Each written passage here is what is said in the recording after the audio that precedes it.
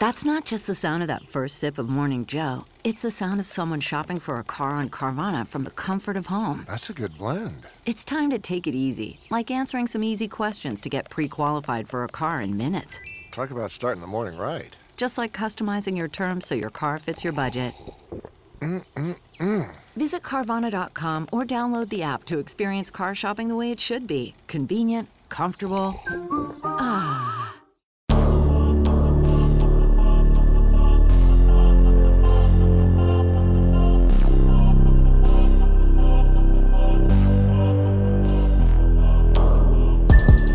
Hey, welcome to the Hell Has an Exit podcast. I'm your host, Brian Alzate. This show is not affiliated with any specific 12-step program. If you or a loved one is struggling with an addiction, please find a local 12-step meeting. If you believe you may need detox or drug treatment of any kind, please call 833-999-1877 to speak to a specialist. This show is sponsored by United Recovery Project, a state-of-the-art drug and alcohol rehab facility. You can visit our website at unitedrecoveryproject.com. Hey guys, it's your host, Brian Alzate. Today is episode 5 of the speaker tape series. If you've been following these speaker tapes, I appreciate you. We're going to do a total of 8 speaker tapes. These are speakers that have influenced me in my recovery. Some of these guys I've met in person. Some of these people have passed away, but they all have one thing in common. They are gifted with carrying the message. Today we have Usman. Usman is probably the most popular speaker tape in the recovery community, in my opinion. This is one of the first speaker tapes I've ever heard. Very unique. The guy has an amazing way and just style, the way he tells his story and breaks down the literature and the steps. For those of you that are listening and enjoying these, I appreciate it. You can always reach me on Instagram at brian.thekid. If you guys have any questions about recovery, I'm always there to answer them. And I always do like getting the feedback. A lot of people message me and tell me how much the podcast helped them during the pandemic and open their mind to start going to meetings and seeking therapy, helping their loved one, trying to get into treatment, everything like that. So I do appreciate that, and I hope you guys enjoy. Thank you. I'm still a recovering addict named Usman. Thanks for hugging somebody. When I first came to recovery, they said humility is a vital part of this process, and they described it for me as not me thinking less of myself, but thinking of myself less. And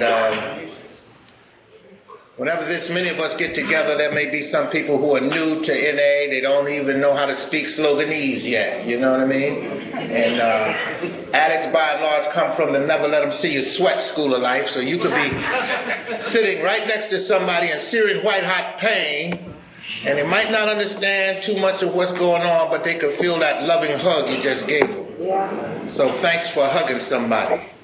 I want to begin by thanking the Creator, Almighty God, for cherishing me, sustaining me, guiding me in my recovery, and showing me how to live. I always credit God for bringing me to Narcotics Anonymous, and I credit Narcotics Anonymous for giving me a much more richer, fuller appreciation of the God of my understanding. A few housekeeping things.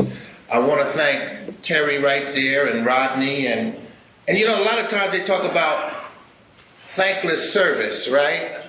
But service doesn't have to be thankless. Let's right now thank anybody and everybody who had anything whatsoever to do with putting on this fine convention.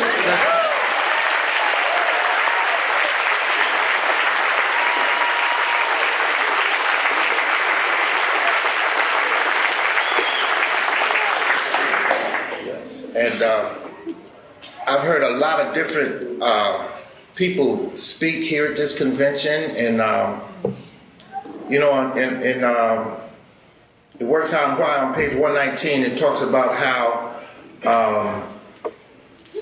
there are many ways of carrying the message, there are many different styles, and it talks about how some of us can get very honest. Some of us are very good in service. Some of us have a sparkling sense of humor. And some of us have the capacity to speak in what they term no uncertain terms. Right? In other words, I curse. And I don't want anybody to leave here, and if you get asked, how was that Usman fella? Don't say words to the effect of, rarely have I heard such a beautiful exposition of the vagaries of addiction, with particular emphasis on the Narcotics Anonymous modality of recovery, except for an apparent inability on behalf of the speaker to avoid the propensity to prolifically profanate his English.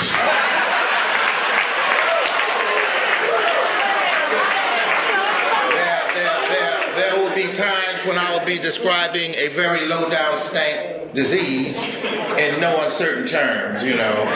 And if you're confused about what no uncertain terms is, it's the difference between if you ask, how's Usman doing in the hospital? Say, well, you know, his condition has been vacillating between guarded and critical. Or, how's Usman doing in the hospital? He's fucked up.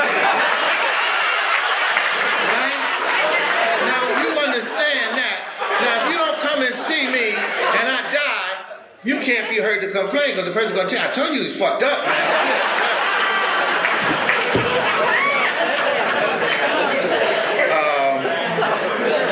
I want to say that I'm using Mike I's guns here. I have his literature, him and his wife Anita's literature. I don't have mine, so I might not, I'm more conversant with mine. You know how you have your stuff all hooked up, marked up and everything, tabbed up. So if I get a little confused, we're going to do it Dr. Martin Luther King Jr. style. And I'm just going to say, somewhere I read. Right? And we'll straighten it out later. Right? We'll straighten that all out later, right? Okay? But I'm not a literature apologist. Sometimes people say, oh no, oh my God, not another basic text quoting, literature toting joker. He's gonna get up there and read stuff. Listen, if you didn't want me to refer to this, you never should have sold me this shit.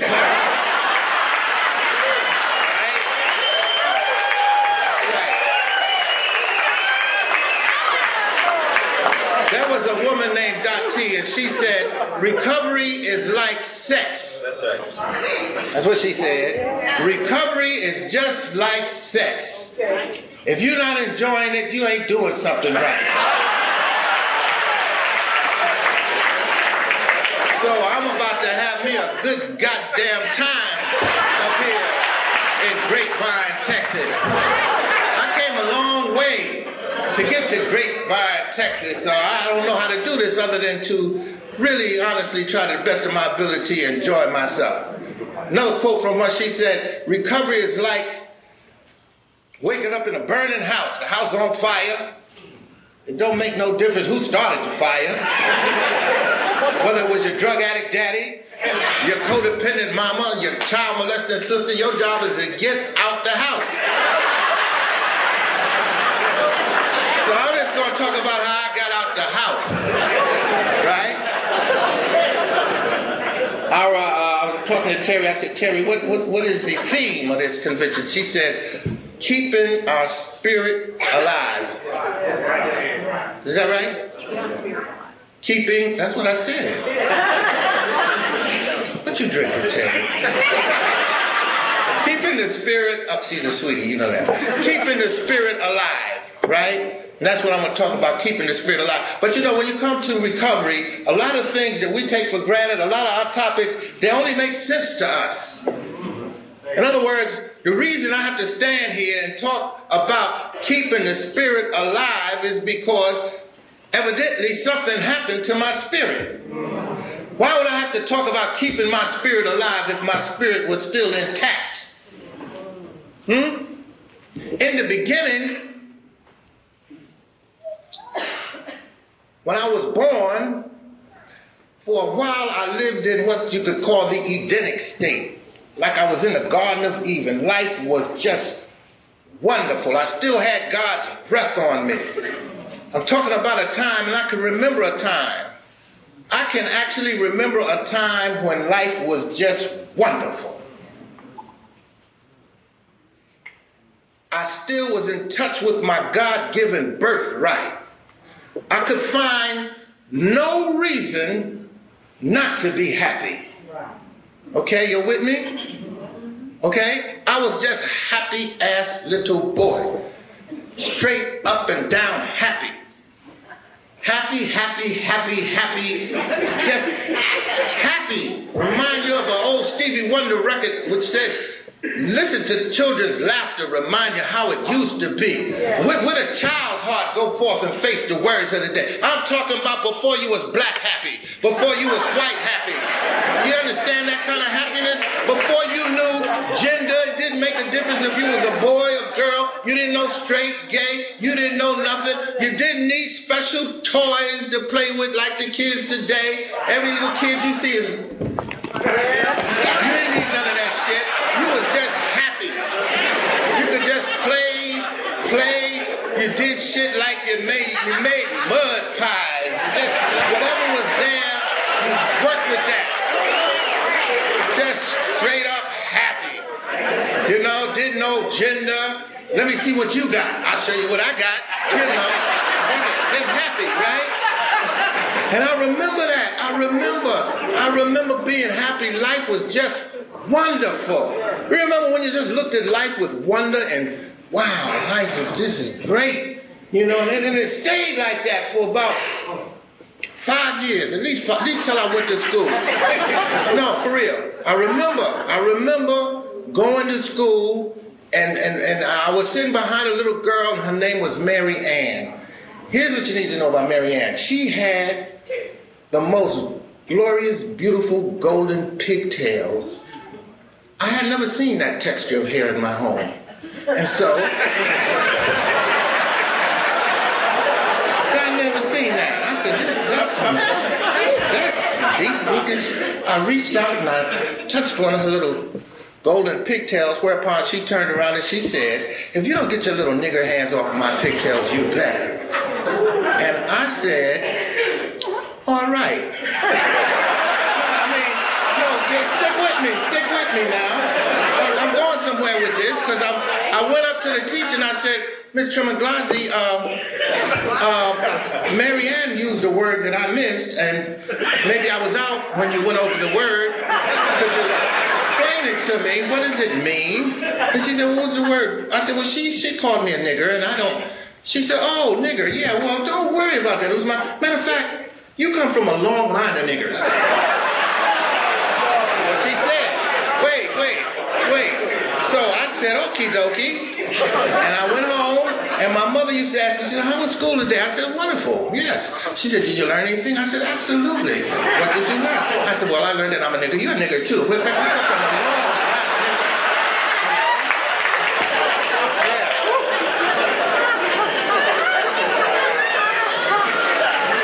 I got a point. I'm trying to get to this point because this is my earliest recollection because that's when I got turned out. Right, that's right. Yeah. Now stick with this. This is a serious point I'm trying to make. That's when I got turned around. Yeah. That's when life stopped being wonderful. Because my mother said, oh, you know what? Maybe it's a good time to give you the facts of life. Yeah. It's all right, Mom. What are the facts of life? Well, you see, we're black. Okie dokie, black it is. Okay. Everybody looked all kind of different colors in my family. You know, we look like the UN or something. But she said, we are black. I said, okay, Mom, black it is. She said, and as a matter of fact, this is a broken home. I didn't know home was broke, but if you say so, okay. She says, and we live on the wrong side of the tracks. And while we're at it, we're poor. I said, Mom, this is too much information. You know what I mean? I'm trying to be happy and shit. You know, you're putting all this stuff on me. I'm only 5. I don't know what to do with all of this. You understand what I'm saying? I'm talking about the birth of the disease of addiction. That's what I'm talking about because I'm talking about what happens to someone to where they, on a deep down to the cellular level, buy into the notion that they're not enough. Huh? I mean, why would I have to reach out for somebody to give me something to make me feel better if in the first instance I wasn't enough? Come on. Huh? I don't measure up. Now all of a sudden I need permission to be happy. I got to get permission from the outside in to be happy now. Before I even pick up a drug now, I'm sold on the notion that I need spiritual answers to I need material answers to my spiritual journey. See, and here we talk about our spiritual condition is the basis for successful recovery, offering unlimited growth. And here we talk about by making our spiritual development our primary focus, all other areas of our life develop naturally as it were meant to all along. I don't know that yet. All I know is that now I'm being told that I'm not enough. Right? It's not like I went to school and we had what you want to be day. What do you call that? Career day. You know? And they said, little Joe, what do you want to be? And little Joe said, well, I really pray that I can grow up to be Joe Pincushion. Just, you know, intravenously using drugs all my life. And Wanda, what about you, Wanda? Well, I would very much like to grow up to be Wanda Hostro. Wanda Hostro. And Barry, what about you, Barry? I just want to be Barry back and forth. Just back and forth to the pop man all night long. It wasn't like that. Something had to happen. I don't care who you are in here. This is what I know. Something has to happen. Let's keep it on me. Something had to happen to me for me to buy in on a deep level to the notion that I wasn't enough. And once I did that, here's what happened. Straight up on the heels of that, I learned desire. I'm talking about indiscriminate desire. See, because it doesn't matter. I'm an addict to the core. It doesn't matter what I desire. I'm in trouble. Because there's a fine line in me between desire and craving. My mother didn't believe in breastfeeding. She said, no, there'll be no titty for you. Oh, hell no. No, sir. You don't know how to let go.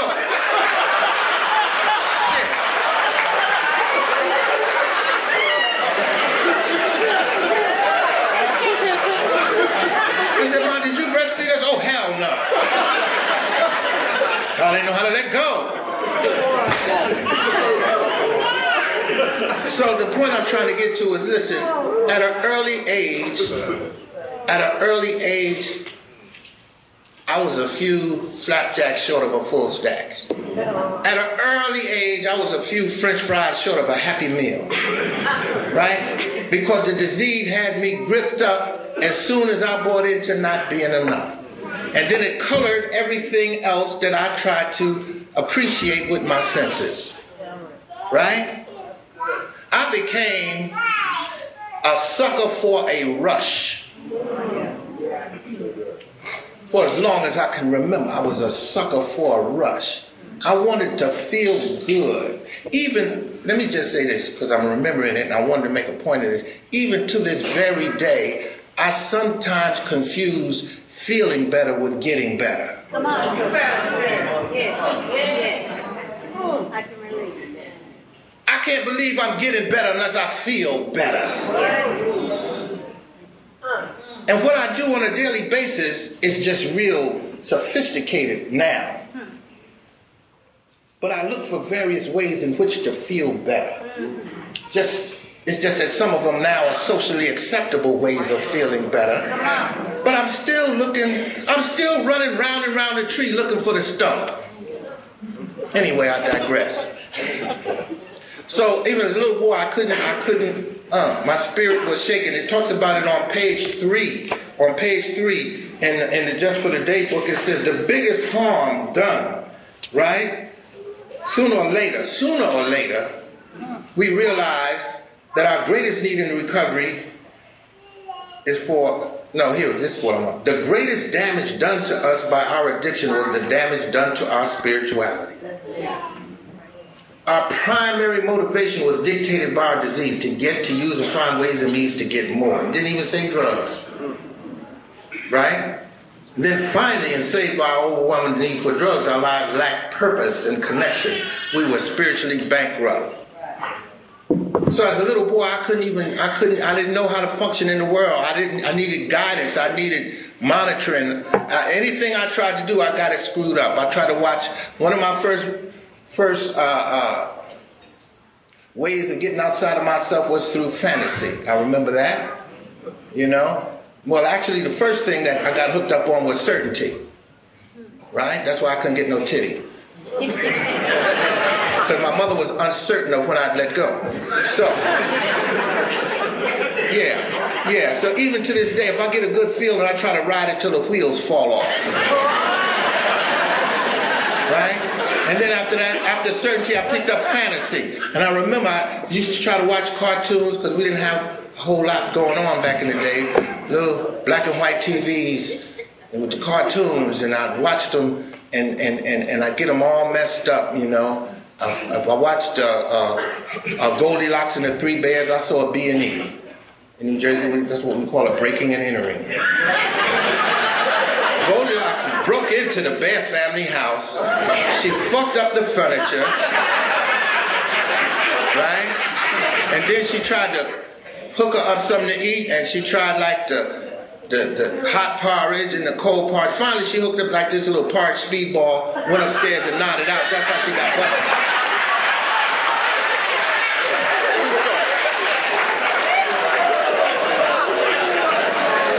Snow White was a little skeezer on the host rug with 7 little tricks. Snoopy and Sneezy and Dopey, and she worked them all. Yeah. Yogi Bear was a rip-off artist with his little co-conspirator Boo-Boo. And they just went to the park and ripped off picnic baskets all day long. Wile E. Coyote gave new meaning to the second step.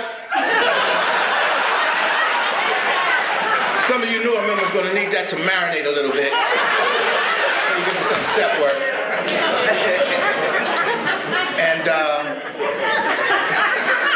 my favorite cartoon character was Popeye. I don't know, listen, maybe it's because he had those big addict-looking arms and shit.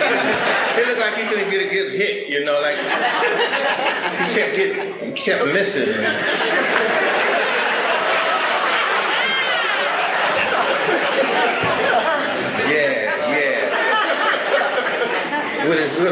With his little crimey Wimpy. You know, Wimpy was the original dope fiend. I'll gladly pay you Tuesday for a free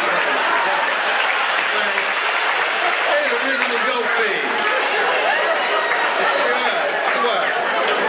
But anyway, I like Popeye, but Popeye caught hell. He didn't have no superpower thing kind of working. You know, he was just regular little Popeye and he caught hell most of the cartoon. He just got his ass beat.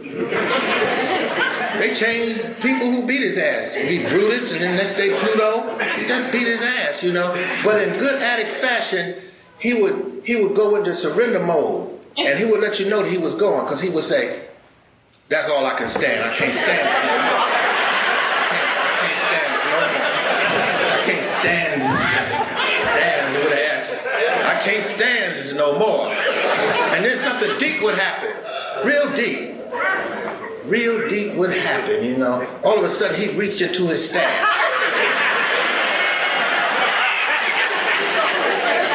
He'd come out with this silver tin, which contained a green leafy vegetative substance. And he would squeeze it, and spinach would go up in the air, and then he would smoke it in his, he hit that spinach. Yeah, he hit that spinach, boy. Popeye smoked that spinach. And then all of a sudden he would transform. All of a sudden he had self-acceptance on a deep level. He said, "I am who I am. God damn it, I'm Popeye the Sailor Man." What?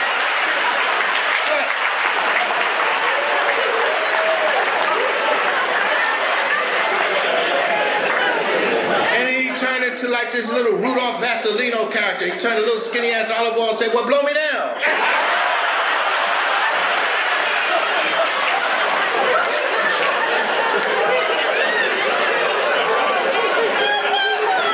But why do I mention these cartoons? Because early in life, man makes habits, but later on in life, the habits make the man. That's right. Right? So I'm watching Goldilocks and I say, look, if you know, You can't find another way, break in. Do what you need to do. You need something, do like Yogi, steal it. You want love, do like, Snow White, get with Lottie Dottie and everybody. And then if things get real bad, do the Popeye. Get you something to medicate yourself with so you can get through the day, right? So when my spirit got broken, like it said here on page 3, I tried various means of trying to get it back. I remember picking up comparison. I came from a large family, and I used to like to play up the street at the Miller household because there was only Billy, his wife, his sister Gloria, and their parents. And I can recall playing with Billy, and his mother would say, "Ooh, you little boys, you've been playing very hard. Would you like me to fix you some lunch? Little Usman, are you hungry?" I said, "Hell yeah, Miss Miller." She said, "What would you like?" I said, "Get out of here." I remember running home. I said, Mom, you would not believe what they have up the street at the Miller household. And she said, "What, son?" I said, "Choices." She asked me if I wanted a cheeseburger, a tuna fish, a bologna and cheese. They got all kind of stuff up there. She said, "Boy, get out of here. Don't act like you don't have choices. You know you can have a peanut butter and jelly sandwich if you want. And if you don't want that, you can have a jelly with your peanut butter sandwich." But what you need to know, in my house, it wasn't like we had Skippy, Jiffy, Peter Pan. We didn't have any brand name, nothing. We had a great big silver tub, oil tanker size, industrial strength size peanut butter. You understand what I'm saying? I'm talking, we had this non-discriminate peanut butter. It didn't make any difference whether your bread was white, whole wheat, Italian, pumpernickel, or rye. Talking guaranteed to fuck your bread up type peanut butter. If you had to come up with a brand name for this peanut butter, it would have been ludicrous. When I move, you move, just like that.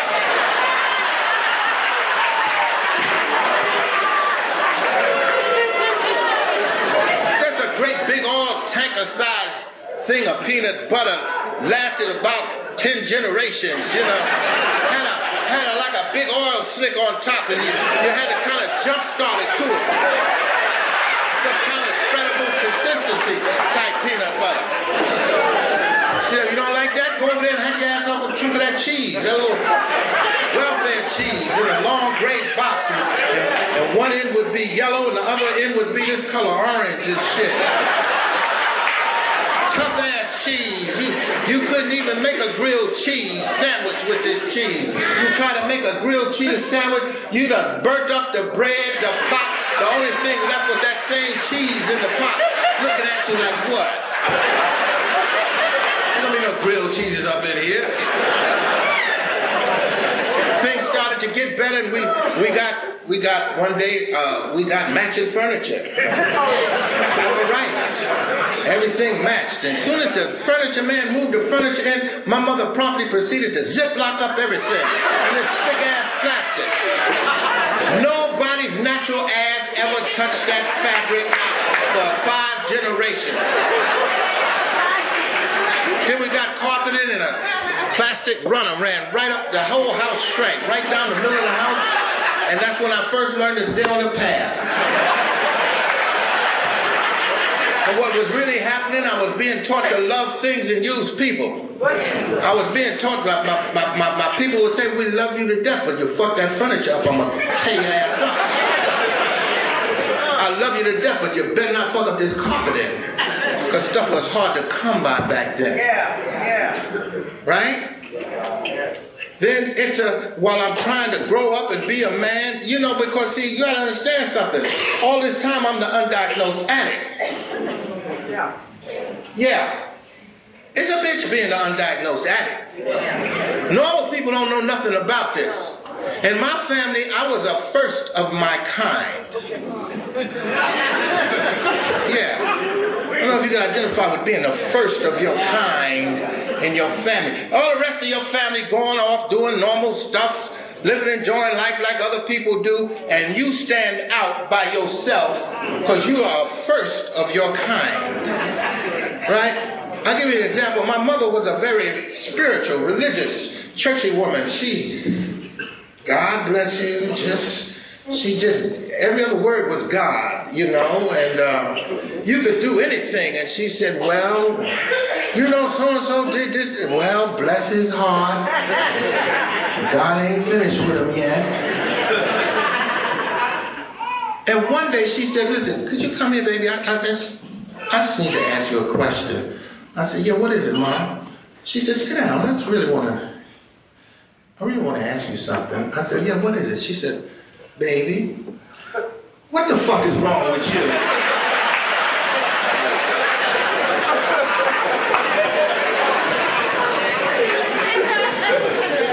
But I'm talking about when you don't know.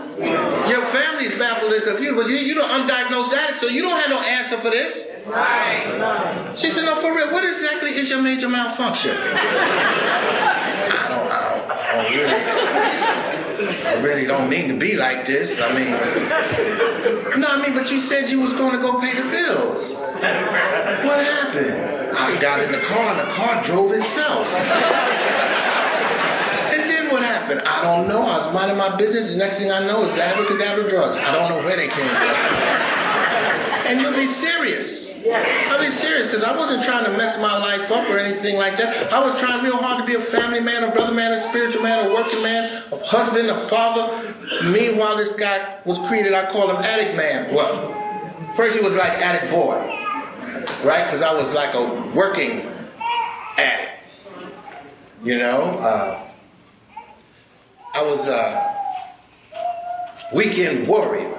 You understand what I'm saying? I worked hard, and then on the weekend, little addict boy would come out, and we'd go out and play. And everything seemed to be coochie crunch and under control until he started growing up.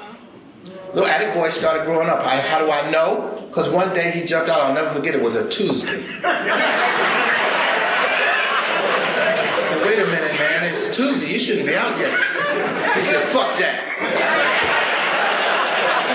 To me like that. He said, because there's going to be some changes made around here. I ain't addict boy no more, I'm addict man. And I'm coming out anytime I get good and goddamn ready.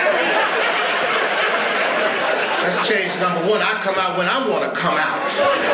Number two change is you check with me before you try to do anything. Number three change, we're not in the days of the week no more. We use 7 days a week, 24/7, right? And another thing, later for all them holidays and stuff, we ain't in the holidays. I don't give a damn what the holiday is. Christmas, New Year's, Thanksgiving, we work all year round. Next, we don't need to be going to nobody's movies. We don't need movies and picnics and none of that stuff. That stuff costs money. And all money is my money. And my life became a living hell. This is why I needed to find a way to keep my spirit alive, because I was trying everything.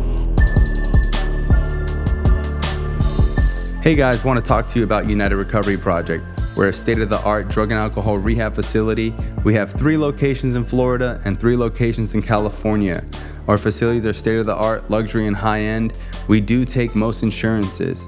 If you're struggling, I always tell people to go to a 12-step meeting, but some of us need an extra head start to give us a fighting chance. For those of you that do need this head start, that are detoxing, that do think you need to speak to a professional, please call 833-999-1877. We are working with most insurances. Even if you can't get into our treatment center, we will point you in the right direction. Please give us a call today. Once again, that phone number is 833-999-1877. I remember telling my wife, listen, hold the money. Lock the door. You're going to hear some screaming and hollering. And whatever you do, don't open the door. The next thing you know, I said, woman, if you don't open this door, they're going to need dental records to recognize you. Open this door and give me my money. My disease spoke to me in my own voice. said, hey man, when's the last time you used? I said, I don't know. Day or so ago. And they said you couldn't stop. So this is quite apparent that you can't stop anytime you need to stop. Let's go get some of that stuff, man. Right? I tried the social acceptability. Because I used to go to work. I could always get a good job. Highly educated. Went to work in a shirt and tie. Had a little attaché case. Drove a little boxy Cadillac Seville. I used to think that because I could drive up to the drive-up teller, that meant something. Poor little teller, she said, well, hello there, Mr. Professional Man. How are you today? I'm doing just fine. She said, would that be the full extent of your withdrawal? I said, that'll do quite nicely. Matter of fact, you're new here, aren't you? You should get to know me. I'm here all the time. I drive away. A little while later, I'd be back. She said, oh, we're back again, are we? Yes, we're back. Ray Charles can see we're back. Some unforeseen contingencies arose that are going to require my immediate attention. You better give me 3, 5, 10, make that 20 times as much money, and hurry up. You see, I'm in a hurry. Listen to the progression. With 20 times as much money, I'd be back in 1/20th of the time. The only difference is now my tires all crooked, my high beams are on, and for some reason, my jaw has a life of its own.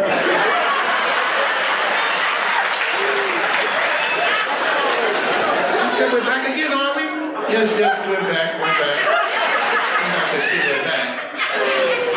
She said, oh, is there anything else we can do for you? She said, lean over here, let me tell you what you need. Just do your motherfucking job. That's what you do. Asking me, am I having a nice day? Hell no, I ain't having a nice day.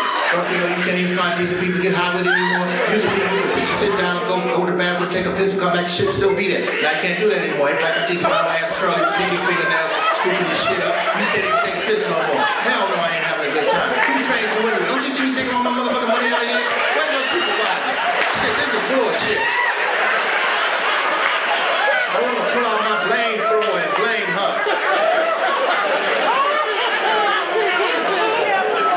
Because the disease, it's hard to take responsibility for what you don't even know you're suffering from. I don't know how to, all I know how to do is pull out my blame thrower and blast people. I tried the geographicals. I remember going over to Paris, France, me and my wife, before she escaped.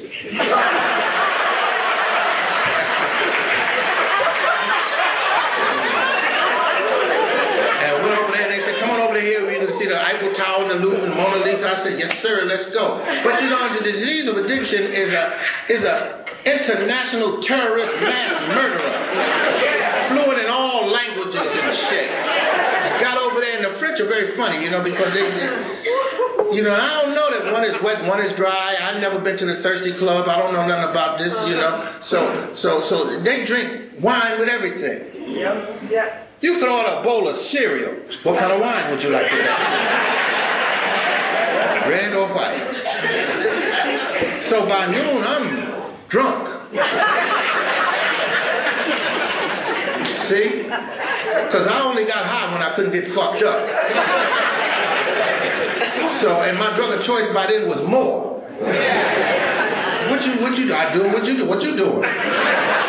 Whatever you doing, that's what I'm doing. Right? So, next thing I know, Attic Man jumped out saying, bonjour, monsieur, comment ça va? Ça va bien? Où se trouve un petit peu de heroin? Mademoiselle, tu es très jolie. Avez-vous un petit peu de cocaine? I'm way over on the other side of the world, high as the Georgia Pine.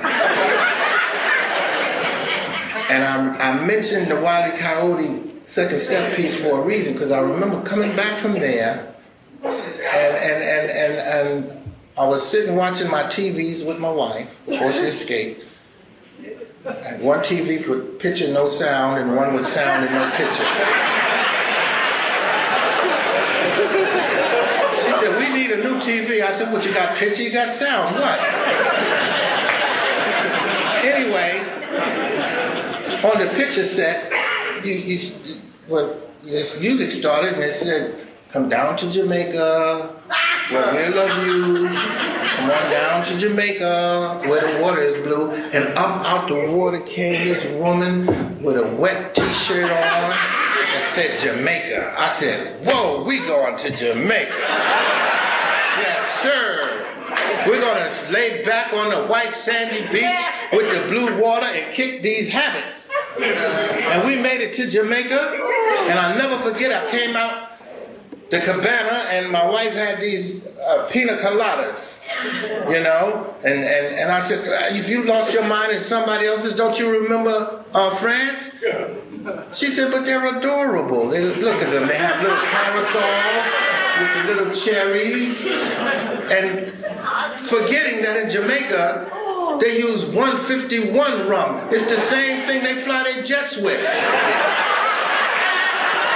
But you know, addicts don't need a lot of convincing. She said, "Aren't they adorable?" I said, "They do look rather adorable." I knocked back one of those adorable looking pina coladas. Addict man jumped on him and said, "Yes, man. Yes, man. I feel real irie now, boy." Man, that sunset is gorgeous. Grill, patio, sunset. Hard to get better than that. Unless you're browsing Carvana's inventory while you soak it all in. Oh, burger time. So sit back, get comfortable. Carvana's got thousands of cars under $20,000 just waiting for you. I could stay here forever. Carvana, where car buying meets comfort, meets convenience. Download the app or visit Carvana.com today. Thought you were true with me, huh? What you think? You keep me behind the damn egg ball? With your white sandy beach and your blue water? No, boy, you can't do it. You can't do it. Now move your mumaklatas and get me a nice big fat Jamaican spliff right now. I was off and running again. Hitting the fast forward button here. In the end, I was greasier than a gas station mop. I'm talking about being tore up from the floor up. Right? And I'm talking about my spirit, right? Because in the end, it didn't matter whether I got high or not. I wasn't happy with the drugs. I wasn't happy without the drugs. And I did not know where to find you people. I was in hell. Somebody told me to make a phone call, and I did it. They said, "Ask the man to come and get you," and whatnot, you know. Even before that, I went over my cousin's house, you know, because I was at the end of a particularly long run, you know, and sometimes you could be running so hard you forgot you haven't eaten since Carter made liver pills. I said, "Oh, my cousin live here." Knocked on the door and said, "Hey, it's me. You know, I thought I'd come by. I know it's dinner time. Thought I'd bless you with my presence." And they looked at me like, whew. They said, "We'll feed you, but you can't stay here." I said, "Well, I don't know why you're acting like that, but okay, I'll just get something to eat and just take a little nap." And I remember laying down and I woke up before I opened my eyes, and I could hear voices standing all around me. One voice was my aunt, and some of the voices were strange. She had a priest, a city council man, and I was mad. I don't know these people. And I could hear my aunt's voice. She was saying, "That's him right there. Boy had a good education. I don't know what's wrong with him. I sure hope you can help him, because he got to get up out of here." And I made the call, and I begged the people to come get me. I said, "You got to come get me right now, because listen, if you don't come get me right now, all bets are off." And the man said, "Well, we may have a bed Tuesday." That's Tuesday is way too far away. I have no idea where I'll be Tuesday. I don't know where I'll be in the next 5 minutes. If you don't come get me right now, and the man said, "Okay, we're going to come get you right now." I said, "Because the thing you need," I said, "Excuse me, what you say?" He said, "We're going to come get you right now." You said, "You want us to come get you right now? We're going to come get you right now."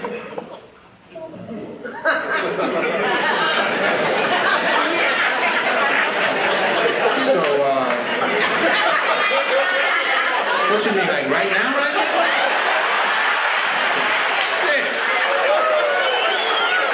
Yeah, we're going to come get you right now. I said, "Well, you know, I mean, Let me get my loose ends together. I was the loose end. I didn't have no affairs to get in order. I remember my aunt and uncle took me up to the spot, and they said, oh yeah, we do great things with people like him, and if he doesn't make it, we have a wonderful relapse program. And I've heard us say, oh, he don't need to hear about no relapse program. This shit got to work for him right now. This ain't no relapse family. We don't play that. She said, Usman, you fuck this up if you want to. I got that real clear. The only thing I want to say about that facility was thank God for H&I. Give H&I a hand.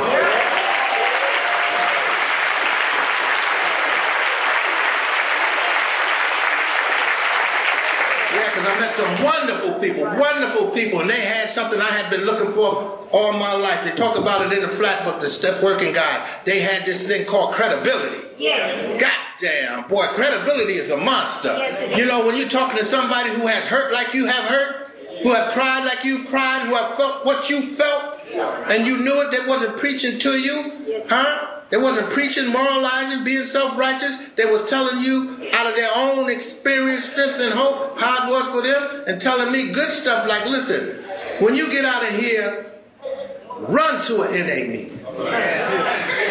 Don't stop to pass go. Don't stop to collect $200.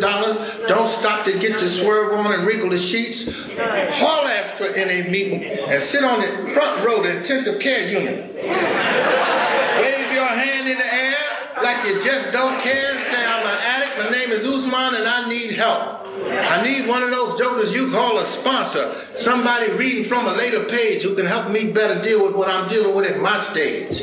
I need a home group, not a home boy, not a home girl. I need some place like Cheers where I can go and people can just look at my face and tell what I'm going through. Because I don't know how to get honest yet. You could ask me, my ass could be on fire. And you say, how you doing? I'm all right. Everything's good. Everything's all right. And I needed people who knew me to could look at me and say, no, you're not. What's really going on with you? And I did that. I came, I got me a home group, and people started helping me. People started feeding my spirit. They started sharing some good stuff with me. I was saying crazy stuff like, you know, I don't know how I feel about this recovery. They said, what? I don't know how I feel about this recovery. He says, nobody give a fuck about how you feel. You still trying to feel good? You wasted valuable get-out time, Usman. I said, damn. They said, but isn't that the horse you rode up in here on? Trying to feel good 24/7? How'd that work out for you? I said, all right, I get it. I said, but you know, I really don't think. They said, think. Ain't nobody asked you to think. We don't give you the privilege of thinking back in step 10. Right now, pick your thinking and your feeling and put them on. You can't even pass the addict belief test yet. I said, what's that? You don't know what the addict belief test is? I said, no. So, well, if you want to know what an addict believes, don't ask them how they feel. Because some days you the dog, some days you the hydrant. Some days you the fly, some days you the windshield. Feelings all over the place. You want to know? You want to know what an addict believes? Don't ask them what they think. Got a distorted thinking process. Don't consistently make good decisions. And please don't listen to what they say. Whatever you do, right? You want to know, because the proof is in the way we live. You want to know what I believe? Watch what I do. I didn't know that. I didn't know how to monitor myself in accordance with what I did, right? And I've always been capable of buying my own commercials. You understand me? Thinking I'm going to do one thing, next thing I know, I look up, I done jumped out the bushes, molesting my goddamn self.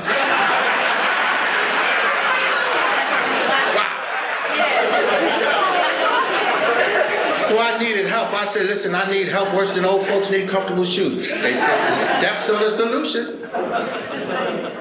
Steps are the solution. And you're in the right place because we have a first step that's a thing of beauty. It's drop dead gorgeous. It's one of the finest recovering tools the world has ever known. You know? First thing you need to do, Usman, is understand that you have the disease of addiction. That's not your sentence, that's your diagnosis. That's what's been going on with you all this time. Next thing you're going to do is get past guilt, shame, and remorse. Guilt, shame, and remorse will kick a bone out of your back. See, before you do anything, you need to get a proper foundation for this recovery thing. You need to understand that you have a disease and not a moral deficiency. I don't give a fuck what you did in your active addiction. That's what addicts do. It talks about it in our literature on page 57 in the basic text, 5th edition. No, page 78, I'm sorry. It says many of us had difficulty coming into the fellowship. Why? Because we did not understand that we have the disease of addiction. So we sometimes see our past behavior as part of ourselves and not part of our disease. Watch this same page, 78, in the Just for the Day book. It makes the same point, right? It says that when we used, our behavior was dictated by the needs of our addiction. Many of us, again, it's not a requirement, still identifies our personalities closely with the behavior we practice while using, leading us to feel shame and despair. Today, we don't have to be the people we once were, shaped by our addiction. Recovery has allowed us to change. So, Sally, don't come into the meeting and say, I'm Sally and I'm a hoe. No, you're not. I mean, yeah, you got a double set of words. You may have sold a little pussy. You understand what I'm saying? But that's not who you are. That's the behavior that was associated with the disease of addiction. That's not who you are. John, don't say I'm John and I'm a thief. No, you're not. You may have stole some stuff and you pick up, you'll do it again. But that's not who you are. They said, come in here and you gotta understand that you are powerless over your addiction. Don't just be running around talking about I'm powerless. I was going to work, but the alarm didn't go off. I'm powerless. No. You're not powerless. You're irresponsible. Call your job. Say, look, Jack, the clock was broke. I'm going to be late, but here I come. That's recovery. You know, don't run around in the name of the first step talking about, hey, I ain't used today, so it was a successful day. No, you can't walk down the street, hit a baby in the head with a hammer and say, I ain't used today, it was a successful day. No, you out your mind. You was at jails, institutions, and deaths. You could get killed hitting a baby in the head with a hammer. At a minimum, wind up in jail or in a crazy house. Disease don't need drugs to jerk your life around. Huh? So you got to understand that. You have to understand. And then, in terms of first step, how about learning when your first step is flown out the window? You don't need to have a first step if you don't know when it's gone. Because a lot of stuff we talk about in here, like recovery and sponsorship and da-da-da-da-da, these are fluid concepts. I'm never going to reach a point where I'm recovered up with an ED on the end, where I'm a power greater than myself and I no longer fit the literature. Point being, I could wake up recovering my ass off. The poster boy for recovery. Look up recovering addict in the dictionary, there I am. And by noon, I could lose my monkey mind. These are fluid in and out type concepts. And I need to understand that, you understand? So I need to know when my recovery goes. And something has to happen before I lose my recovery. I have to lose my consequential thinking ability. That's the joker I was before I got diagnosed with disease of addiction. I make the best of plans. I use stuff, crazy shit like sheer willpower, gritty self-determination. I am not going to use today, God damn it! I swear to God, I'm not going to use today. Next thing you know, I'll be sitting on the side of the bed, busted, dusted, totally disgusted. Can't believe I did it again. Why? Because I had no consequential thinking ability. Today, the first step gives me consequential thinking ability. You understand? Yeah. And then I need to work a second step. I need to work a second step so I can come to believe, and that's a process. A process is like breathing. No matter how much I breathed yesterday, I better take a few gulps of air today. And if I want to be here tomorrow, it's suggested that I take a few fresh gulps of air tomorrow. That's what we call breathing. And the same thing holds true for recovery. Because there's a very special process I'm trying to get with in the second step, right? I'm trying to develop something that's crucial to my recovery, I'm trying to develop the gift of discrimination. There's a lot of powers out here, and I'm trying to be able to discriminate what's good for me from what's bad for me. You understand what I'm saying? Because a lot of times I can't tell, because I told you I confuse feeling good with feeling better with getting better, right? So a lot of times, just because I feel better, it won't be till I stop feeling better and the euphoria wears off and say, that wasn't too bright. Damn, you did all that without drugs too, didn't you? Yeah.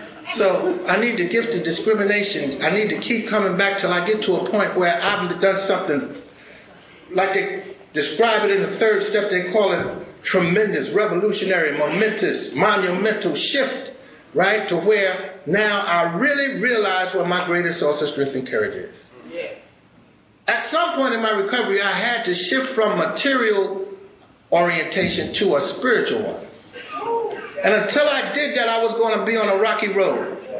You know, it's like if I'm in recovery, still trying to move all the material pieces around on the material puzzle board of life and think that that's going to get me where I'm trying to go. And where I'm trying to go is I'm trying to get real close to God. Right? But I'll say more about that later. But unless I make this transformation from a materially based spiritual certainty to a spiritual certainty, I'll be like a joker looking for an FM station on an AM dial.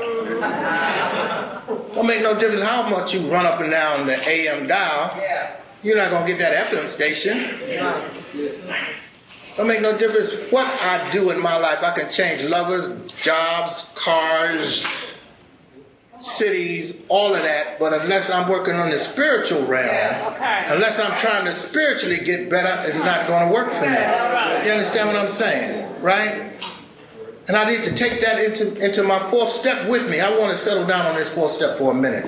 This was a real important step to me because I had a number of sponsors, and it wasn't until I got a particular sponsor that I really got to understand the fourth step. First of all, I did not know, and maybe this is news for some people in here, I did not know that you had two different competing philosophies in recovery. Well, what are they? I'm glad you asked. One is Freudian, psychoanalytical, right? Lay down on the couch, write about it. You can't write too much. And get honest. Go deep.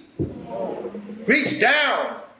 Dredge up some old deep shit out your past. Now, mind you, now, ain't nobody in here therapist and got no training to bring you back from where you might go.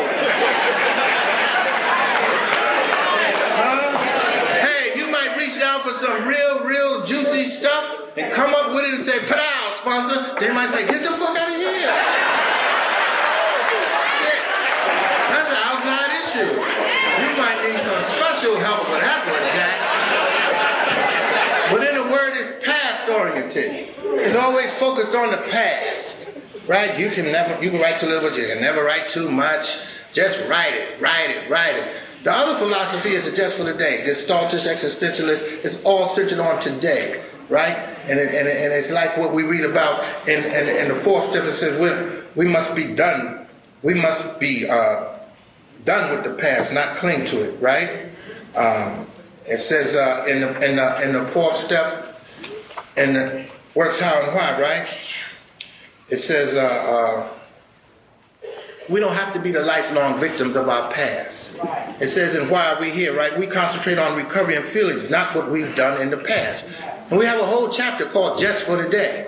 And even in our readings, we say, we don't care how much our little you had, your connections work, know what you want to do about your problem, how we can help. Now, right? I didn't know that, and so when I first approached the fourth step, I used to make the mistake, and it tells you it's a mistake. If you're doing this, it tells you, this is the only step that tells you what the purpose of it is and the purpose of it is not. And the first few four steps I worked in accordance with what the purpose was not, right? And it tells you in here which one of these is a mistake, right?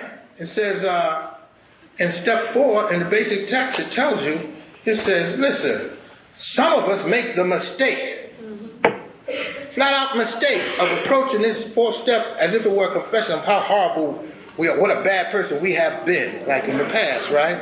And this new way of life, a binge of emotional sorrow can be dangerous. This is not the purpose of the fourth step. The purpose is right there in the first sentence. The purpose of a searching and fearless moral inventory is the source of the confusion and contradiction of our lives. So we can find out who we really are. Who we really are. Because see, honesty, open-mindedness, and willingness revolve all through the steps. 1, 4, 7, and 10 is honesty. 2, 5, 8, and 11 are open-mindedness. 3, 6, 9, and 12 are willingness. In the fourth step, I'm trying to approach a new level of honesty, right? I need to understand what's really going on. What were you confused about? What were you confused about? I don't want to, I don't want to hear about all the drugs you used. All I want to know is what made you worship coke and dope. I said, worship? He said, yeah, if that sounds too powerful a word for you, worship just means to give your all to something. It's like when you wake up thinking about something, and you go to bed thinking about it. Matter of fact, if the term a wake up means anything to you, you might be getting in touch, you know what I mean? He said, I don't care what you use and all of that crap. I don't want to hear about that. How you use and where you use. I said, all right, let's talk about relationships. First there was Brenda, then there was... He said, hold it. I'm not voyeuristic. I ain't no peeping Tom. I don't want to hear about Lottie-Dottie and everybody. All I want to know is how did you confuse all of those women with God? I said, damn. That's what I said. How about the jobs I lost? You know, I had a good job. I don't want to hear about money, property, and prestige, social acceptability. How did you confuse money? How did you confuse property and prestige with God? And then I started to connect the dots and see the general outline of what he was trying to get me to get in touch with. You know, that underneath, like we talked about in the fifth step, and then the sixth step, underneath all of the defects of character, they're all children of fear. And fear comes from separation from God. If you don't have God in your life, you will be a scared somebody. Especially if you try to do it clean. So I got in touch with that, man, and I got entirely ready. And entirely ready is deep to get entirely ready to switch over to this new spiritual way of life. Because now I got to operate in God's time. Right? Now I got to operate in God's manner.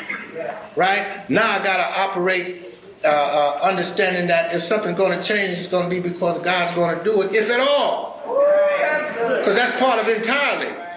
Just because you pray don't mean things are going to get better. You just may get better with things. Now you pray for somebody not to die and they die. Now you got to not put a question mark where God put a period. That's your challenge. Huh? You pray for something to be removed and God say no. And that's the one word addicts can't stand. Look, 2 letter word, no. What you mean, no, God? Let me pray harder. Let me pray harder, because I can't believe you said no.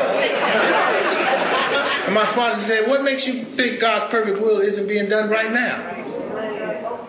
You still want to be the one to decide what is and what is not best for you. That's good. Can't handle a no, right? Then I had to take a look at the fact in the seventh step, you know, just because I stumble doesn't make me a bad person. Just because I fall short doesn't make me a bad person. I got shortcomings. Yes, I do. Yes, I do. But you can have a shortcoming. If anybody's in here struggling with a particular issue and it seems like it's taking a while to make what you think is progress, just understand something. It's all right to stumble as long as you're stumbling forward. Right? Because you know why? Even if I fall short today, it's not the same as before. Because if there was a time in my life I didn't fall short, I was short. You understand? You take something like honesty. I come from a long line of card-carrying world-class liars. Took great pride in being a good liar. You couldn't even swing with us unless you too excelled at lying. You couldn't run with my crew. You couldn't come back and say, hey, guess what happened to me today? What? I had an epiphany and I went to the police station and I just got honest. What? You didn't get honest about us too, did you? Dude, got honest. That's how far away from honesty I was. I'm talking about to where you practice all forms of dishonesty, all forms of lying.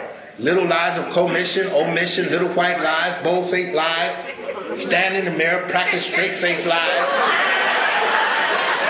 Look me in the eye and tell me you ain't lying, Usman. I am not lying. Yeah. Well, what happens if in recovery you fall short? Do you know that falling short in recovery is different? Because today you have something that you didn't have before, Usman. You got some new values, principles, ethics, morals, standards to fall short from. One of the things I'm looking for is an increase in awareness. I still fall short today, but I'm aware of it. I'm aware of it. And that's the blessing, you know? And I had to get in touch with creating harm and making amends for the harms I created. And when I make amends, I had to get in touch with making amends appropriate to the harm that was caused.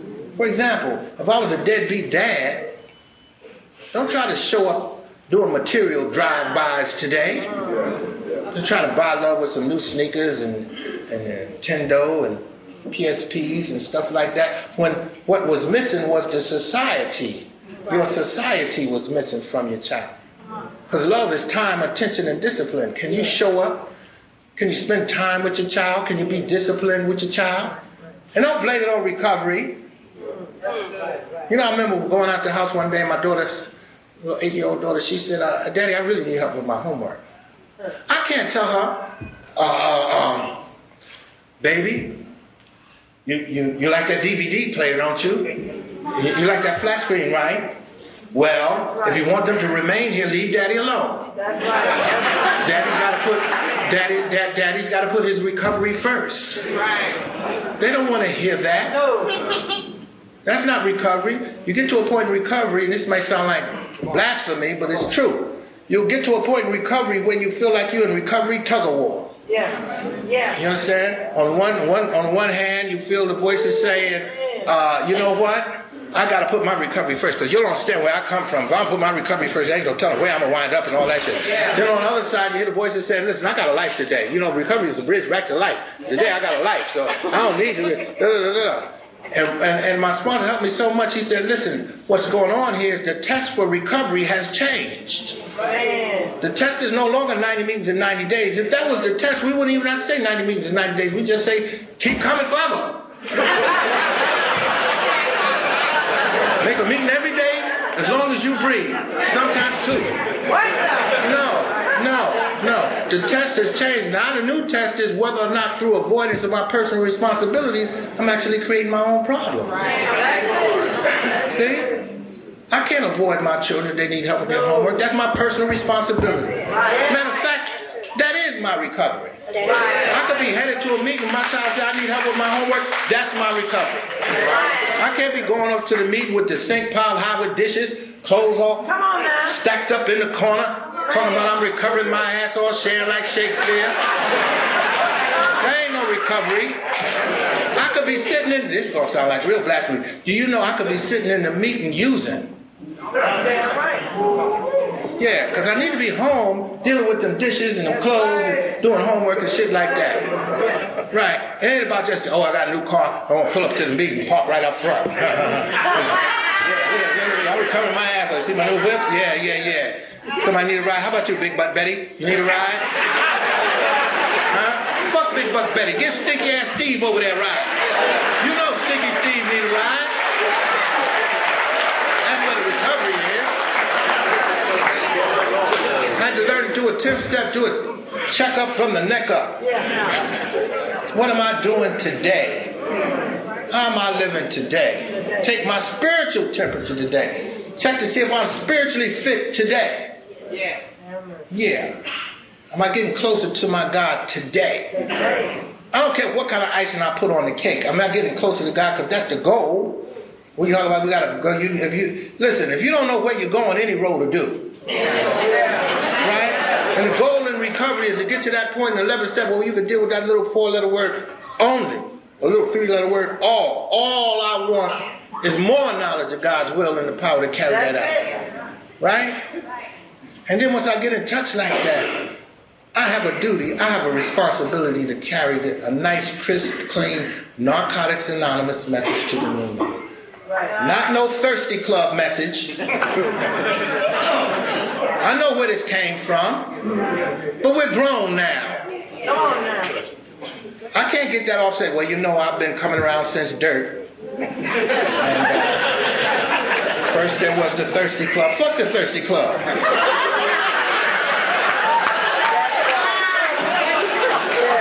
I'm not supposed to be up here with a little succotash smorgasbord message. That's right. Supposed to carry a nice clip. We even have an identity statement. It says, I paraphrase, if you can't carry a Narcotics Anonymous message, shut up.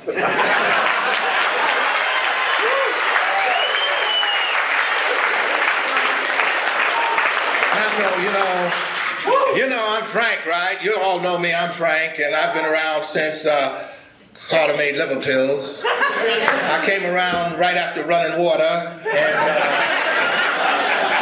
you know, I got 2 sponsors, one NA sponsor, then my Thirsty Club. Shut up, Frank.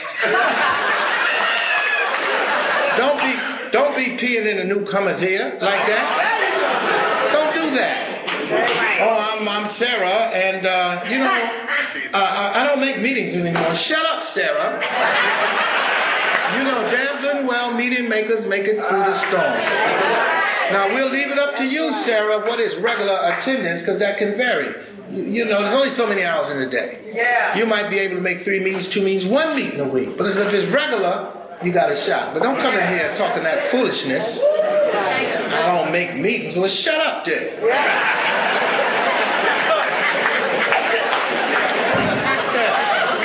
I want to close with a couple of stories.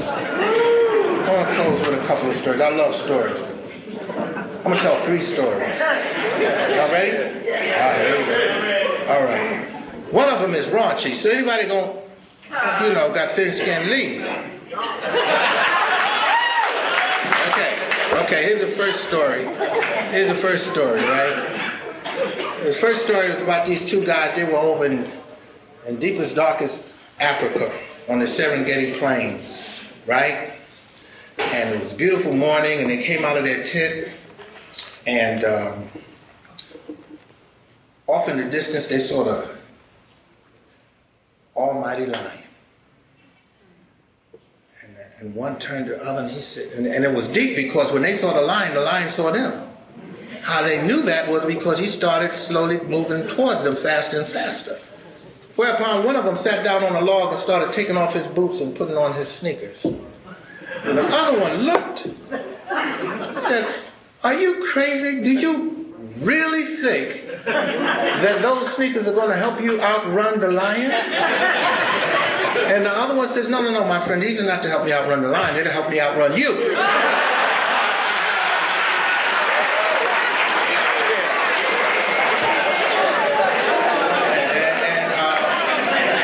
The moral of that story is, as long as you keep your spirituality, as long as you keep your recovery in front of the disease, you'll be all right. Right?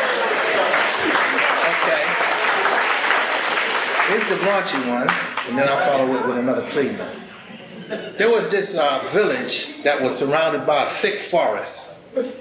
And in this village, there was nothing for the children to do. No playgrounds, no basketball courts, nothing. And in this forest were these great big, giant man-eating gorillas, right? So one day the kids said, we got to come up with something to do. What are we going to do? So they said, I know, let's start a new sport. What would that sport be? Let's start the sport of gorilla hunting. Sounded like a good idea. Sounded like a bright idea, right? Right? Now, mind you, nobody had ever gone into the forest and messed with the gorillas and come out clean. Everybody that tried it wound up with jails, institutions, and death. Undaunted, the little boy said, are we going to do this? And they said, and you know that. And they turned to one little boy and said, you want to be first? And he said, and you know that. Why not?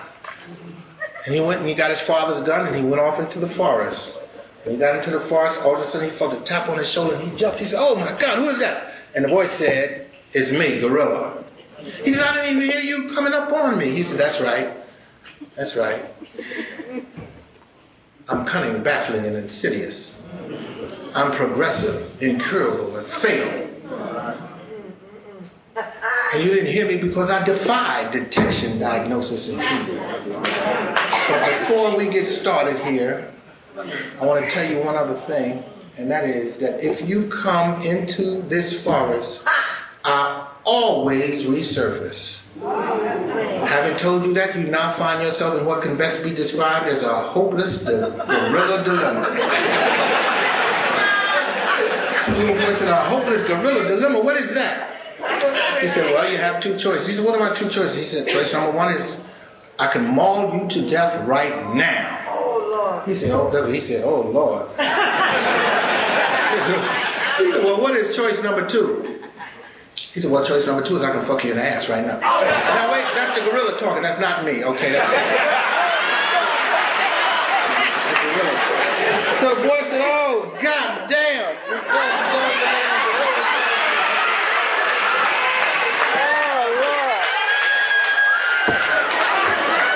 Gorilla tore his ass up.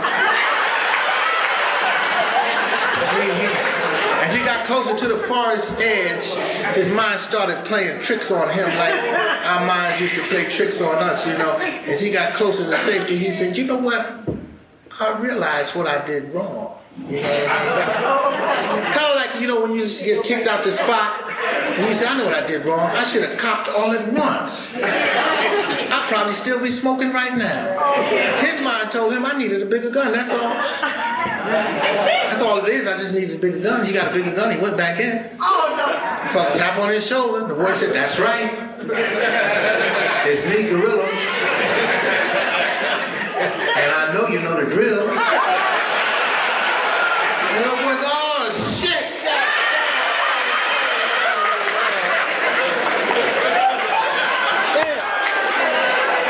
This time the gorilla tore him a new asshole. He limped out the forest. Dig the lip. Y'all watching the lip? He couldn't even walk straight. Gorilla tore him a new asshole. And he did like we do when you get kicked out the spot. You know, he says, you know what? Now I'm mad.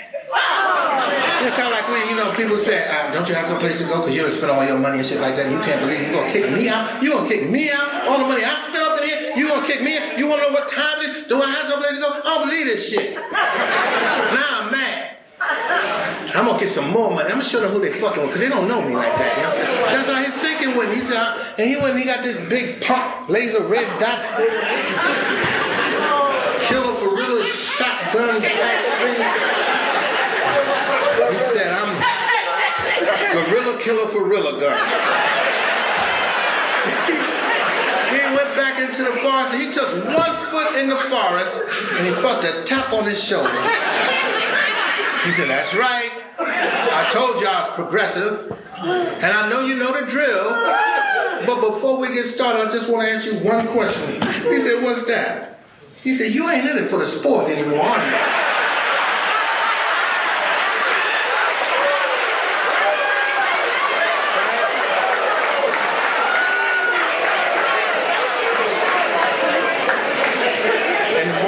Story is newcomer, old-timer, anybody. If you've made it here to what we call attic heaven, that's what this is. This is attic heaven. This is where you already been to hell, right? We've already been to hell. This is as good as it gets for us. This is attic heaven. If you make it, you're so blessed to experience God's grace and mercy, to experience attic heaven, and you still choose to go back out in the dead world. Just remember, you ain't in it for the sport anymore. No more. All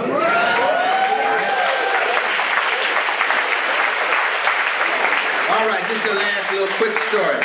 One day, the fox and the lion went to the restaurant, right? And the waiter came, and the fox ordered everything on the menu. Fox said, I'm hungry like, just bring everything. I'm hungry like that. Man, I'm hungry. And the waiter said, all right, we'll bring you everything on the menu. What about your friend here, the lion? What's he going to have? Is he hungry? And the fox said, what? He said, is your friend the lion hungry? And the fox said, is he hungry? Don't you know that if the lion was hungry, my ass wouldn't even be here? And the moral of that story is this. If you're in this room, right, you're winning. Because if the disease of addiction was winning, you wouldn't even be here. This show is not affiliated with any specific 12-step program.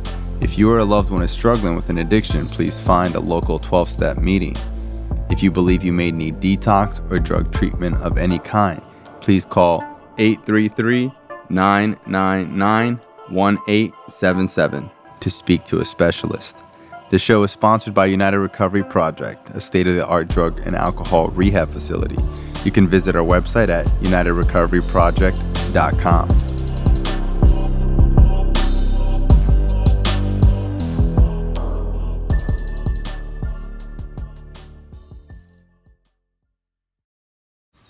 Man, that sunset is gorgeous. Grill, patio, sunset. Hard to get better than that. Unless you're browsing Carvana's inventory while you soak it all in. Oh, burger time. So sit back, get comfortable. Carvana's got thousands of cars under $20,000 just waiting for you. I could stay here forever. Carvana, where car buying meets comfort, meets convenience. Download the app or visit Carvana.com today.